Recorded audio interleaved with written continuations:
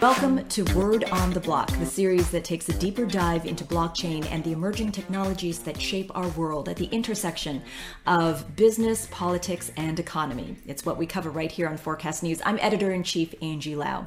Well, we've been talking about space a lot. A lot of people are thinking about how blockchain can be integrated into mining for the resource-rich asteroids and minerals that exist in space. Well, our next guest, Brian Israel, thinks about that a lot too.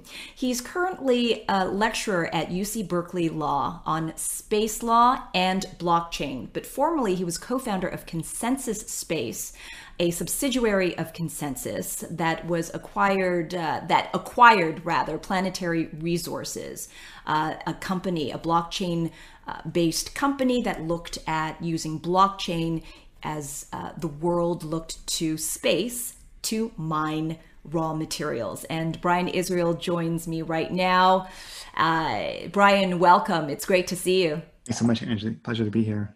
What should we be thinking about when we look to the stars? It really, truly is the final frontier. It is the future. What is in our future right now?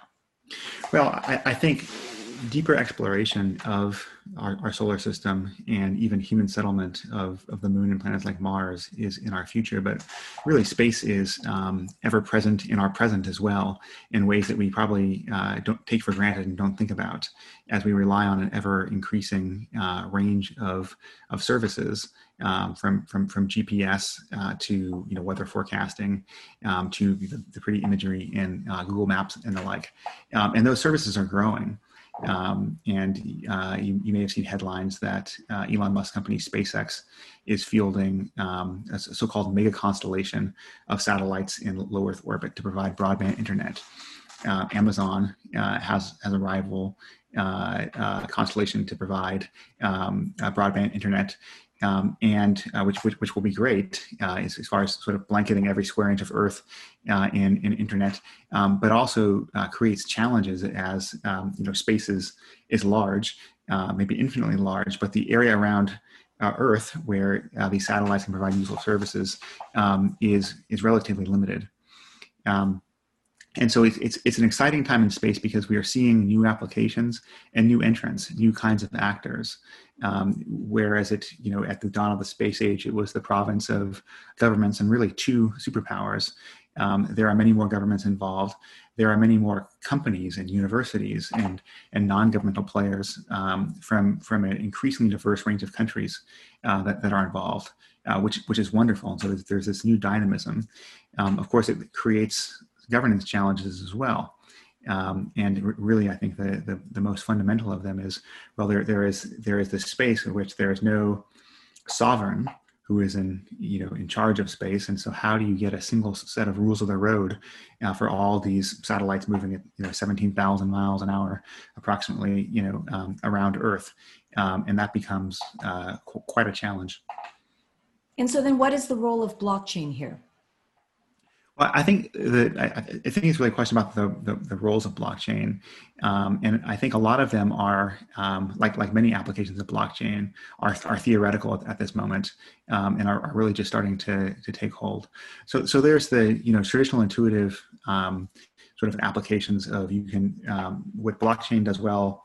In terrestrial economies, it could do well in aerospace for things like supply chain integrity and things like that.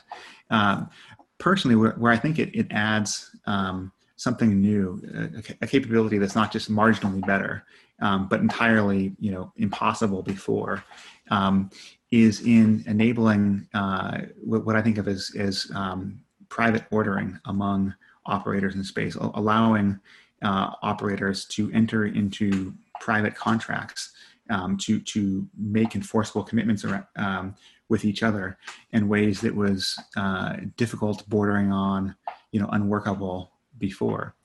And I think that particularly as it becomes increasingly difficult for sort of the top-down approach to governance of working everything out on the international plane and having governments extend these rules out to private operators doesn't scale very well to the present diversity and number of spacecraft operators, I think there's a lot of demand for a sort of governance technology to allow these operators to make enforceable commitments to do the things that they know are in their common interest.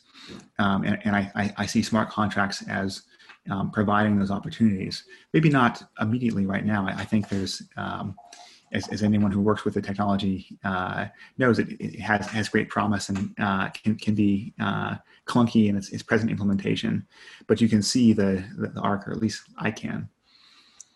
No, I do too, in that, you take a look at the mess that's Earth right now. We have COVID, we have geopolitical tensions, we have US-China trade disputes that have extended beyond and into now technology. And there's just a lot of territorial rights, trade disputes, and things like that. In space, it truly is a non-sovereign entity, as you said. Everybody is there. Governments alongside private enterprise are in space. And so then how do we tie back down to how we want to do business with each other and to play fair? Essentially, that's what the rules are that we're trying to create.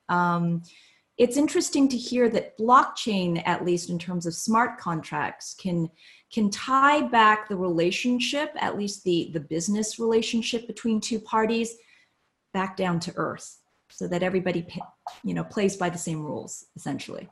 Yeah, and I think one way that one dimension of blockchain that I think is transformative really comes into focus if you think about what's hard about sort of traditional legal contracts when you have, say, parties from a dozen, 24 different countries. Of course, a contract has value. It's enforceable because the legal system of a nation state will enforce it. And when you have parties from many countries, it becomes very difficult, sometimes impossible, to agree on, well, whose country's legal system is going to have jurisdiction over this contract and enforce it. And it introduces all manner of business risk and uncertainty, whereas smart contracts dispense with that. The rules and the consequences are hard coded to you don't have to worry what a foreign court is going to do. You can look at the at the source code and have a pretty good understanding of what will happen. Of course, you can code it. You can make the wrong kind of arrangement. You can fail to foresee something that you wish you would have foreseen, but it removes that level of risk. It introduces other hiccups as well. Yeah. Hiccups like what? Well, for one, I think smart contracts work best for commitments that are relatively objective and objectively, verifiable, which is not everything. I personally see a value in using smart contracts in a hybrid way to use arbitrators as an oracle, to have human arbitrators in the loop, in the oracle loop, and then you still have the value of the sort of automaticity of enforcement of smart contracts, where you're not having to then go into the court that has jurisdiction over the party you just won a judgment against and sort of enforce it against assets. This transfer of value is automatic. For that to work, though, at least as far as, maybe there's a limit of my imagination, but at least as far as I know, that would require all the parties to a contract to basically lock up a substantial amount of value in the contract as a sort of escrow. An escrow. That might not be commercially that palatable. If the parties aren't used to doing that in their regular course of business. And or that might be a tough thing to do if it's about future earnings or future income.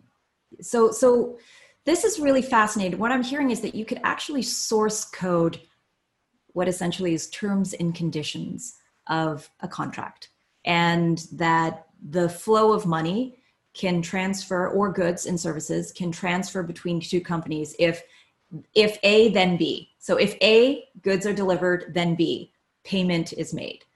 But the hiccup, as you said, is, that's easy when you are talking about when planetary mining, for example, how much of this specific raw material was actually mined and then delivered to a location. Okay, so that's very binary. It's very clear. But the hiccups come when, well, I'll say I'll do something, and then the shades of gray. Well, I did that, but you didn't do it the way that I wanted it to do it. And then there's stuff like that. But in space right now, we're still working on what is still fairly binary. But what are the applications, the hiccups that you see that's occurring in space that would be fascinating to understand? Well, so I think the example you gave is a great straightforward example. If you sort of put on your science fiction hat, or at least gaze a little bit into the future and imagine a whole sort of supply chain based on celestial body resources, and so that's sort of easy to envision, especially if transactions are sort of negotiated between robots, 1.5 times the distance between the Earth and the Sun from Earth, where there's a long sort of delay in communications. That you can see the advantage of the smart contracts there. But I've also been thinking more in terms of can smart contracts, or at least as the technology matures, enable, say, satellite operators to make enforceable commitments to each other, almost to self-regulate. And so as a as a thought experiment, consider that a critical mass of the world's satellite operators understand that it's in their sort of rational long-term business interest to adopt a certain measure on the disposal of their satellites at the end of their mission, so that so they don't become debris, they don't become junk, right. And they don't sort of limit the long-term usability of these orbits. So that measure costs money. It takes fuel to bring a satellite down. It takes, it's more expensive to design and build a satellite to have that capability. And so if for an operator to do that, it will be a competitive disadvantage if its competitors don't do that. And so it's a class of collective action problem. And the traditional way for the operators to solve that collective action problem in this admittedly simple thought experiment would be to lobby their governments to say, this is the rule we want, please enact it, to negotiate a treaty on the international plane. And then the governments that are party to that treaty would adopt national legislation and regulation that would make. I mean, you're talking about the equivalent of carbon emissions right now, the problem of carbon emissions on Earth. Well, right, and I think that that's a carbon credit trading. Exactly. I think is another thing I think about, where I see a different. That's a great example, and gives me an opportunity to sort of lay out a different dimension where I think blockchains can be transformative. So if you think about carbon credit trading regimes, they're territorial. They're limited to a jurisdiction. So and even sub-state jurisdictions. So California has a carbon credit trading regime. British Columbia has one. Mm-hmm. They wanted to interoperate. And so they were trying to work out an agreement so that a company in California could trade credits with a company in British Columbia. So as you grow the network effect, the value of the credits, the value of the regime, the value of participation grows. But if you think about what it takes to make it possible for any company to trade credits with anyone, it requires this massive web of international agreements and international administration. And then if you think about something like a blockchain network, you think, well, you don't need that because it's not territorial. What you have in space. Now we're back in space again. It's not territorial. In space or for carbon credit trading. I think if you have credits represented as tokens on a blockchain network, what you are placing your trust in is you essentially have a set of rules that are transparent about how these operate, if this then that, and you place your confidence in almost virtual certainty that the rules will execute in that way. And I think that allows parties to transact with each other without regard to what country they're coming from. That's not to say like if the country prohibits that activity, that's another matter. But it's without those countries having to get together and link up their various regimes. And but it does take a market leader. It does take a market leader, like say in space. You need a market leader who will only do business with another firm that agrees to abide by the rules that it sets. And hopefully it's one that says this is good for everybody. It's good for space. Less space debris means less things falling down to Earth, means more space in our orbit so that, satellites that are working aren't damaged or hit by other satellites that are no longer working or is garbage. It's a good thing that we have less garbage in our orbit as well. So does it take a market leader to serve in that function? I absolutely agree. And I don't see, this technology as a sort of magic bullet. I think of it as another governance technology, a new governance technology. So in our toolbox, we have treaties, we have sort of traditional legal contracts, and I think we will have or soon have a viable, a new tool that will have a different set of trade-offs. But that when, particularly if you think about this international space where there's no territorial sovereign at all, which is a vacuum in some respects. Sometimes it's easier if you think about who sets the traditional rules of the road, like literally what side of the road do you drive on. Well, it's easy because there's always a sovereign, and that's literally the definition of sovereignty. Within your borders, you make the rules, not a thing in space. And so then what? So it's a new medium for operators to make rules that they think would best facilitate their long-term interests. Now, another downside or sort of weakness in that is these regimes I envision are based on sort of voluntary contracting. They're based on a critical mass of operators perceiving their interests as better served inside this regime and sort of voluntarily contracting in to make themselves bound by it. But without that, it's not very efficacious. Well, I think it boils down back to the people on Earth. How do we want our companies to reflect our values? We're seeing that with ESG. We're seeing that with sustainability goals.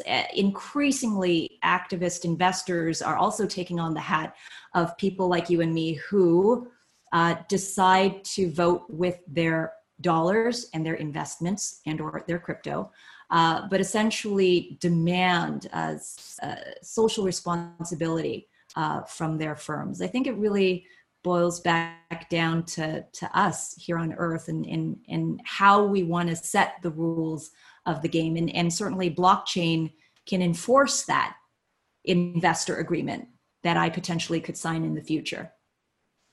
I think that's right. And we're seeing this phenomenon play out even with space junk, to use the precise term of art. There's an initiative called the Space Sustainability Rating, which is based on the LEED certification in the building sector for energy efficiency. And satellite operators will be able to voluntarily submit their operations to be evaluated and get a rating. And this is a thing because these operators care about having that rating, and they care about having that rating because the stakeholders care about the sustainability of their operations. You brought up another point that is, I think, central to my interest in sort of the long-term potential of smart contracts, and some of what we did, some of the research we did at Consensus Space, and that is, what can we as individuals, how can we effectuate our values. We can vote with our dollars. Does blockchain allow us a new and better way of voting with our dollars? And one of the sort of theoretical potentials that's exciting to me, although I think just that, probably theoretical, is this idea that blockchains would allow people around the world united by a common concern or goal, whether that is climate change mitigation, whether that is doing inspiring things in space, to pool their resources, to find each other, to organize, to put in what are relatively small chunks of money individually, but in aggregate, when you have a truly global pool of contributors, what you get is a pot of money that is more on the scale of what a government would field. And that was something that, the founding vision of Consensus Space was to build a global citizen space-led space program, a space program like a NASA or a European Space Agency or JAXA. But unlike those national organizations that are accountable to, they're sort of controlled by the governments and their appropriators, this would be controlled by a global community of token holders who would put in relatively small amounts of money for tokens and control these space missions. And so in the course of validating that, we did a lot of interviews with space enthusiasts around the world, trying to interrogate sort of the two premises of this vision of blockchain and DAOs. One of those is that the trust, the trust advantage relative to sort of just giving money to a nonprofit, to an NGO doing the same thing. Yeah. Would lead people to be more willing to give. The other was that the ability to participate in decision making beyond just sort of here's my money might be an inducement. To be honest, I'm not sure that a great swath of Earth's population, at least the folks we talk to, that those are the felt needs. But it's also hard to tell, when you're presenting something that doesn't exist and nothing like it really exists. Yeah. It's very hard to do sort of user research for something that is a paradigm shift. It's a fascinating idea. You've just literally described the function of NASA, but instead of government dollars, where the government is the governance part of it, what if we removed the sovereign? And NASA is a taxpayer funded organization. But what if there was, a non-sovereign, publicly funded space organization? That's very interesting. And that is the stuff of real science fiction that's happening in real time right now. Brian Israel, it was a pleasure just to kind of think about all of these things and the potential, but also the reality of what's happening, not only on Earth, but just looking up skyward into space for us. So that was really fascinating. Thanks for joining us on the show today. Thanks, it's my pleasure. And thank you everyone for joining us on this latest episode of Word on the Block. I'm Forecast News Editor-in-Chief Angie Lau. Until the next time.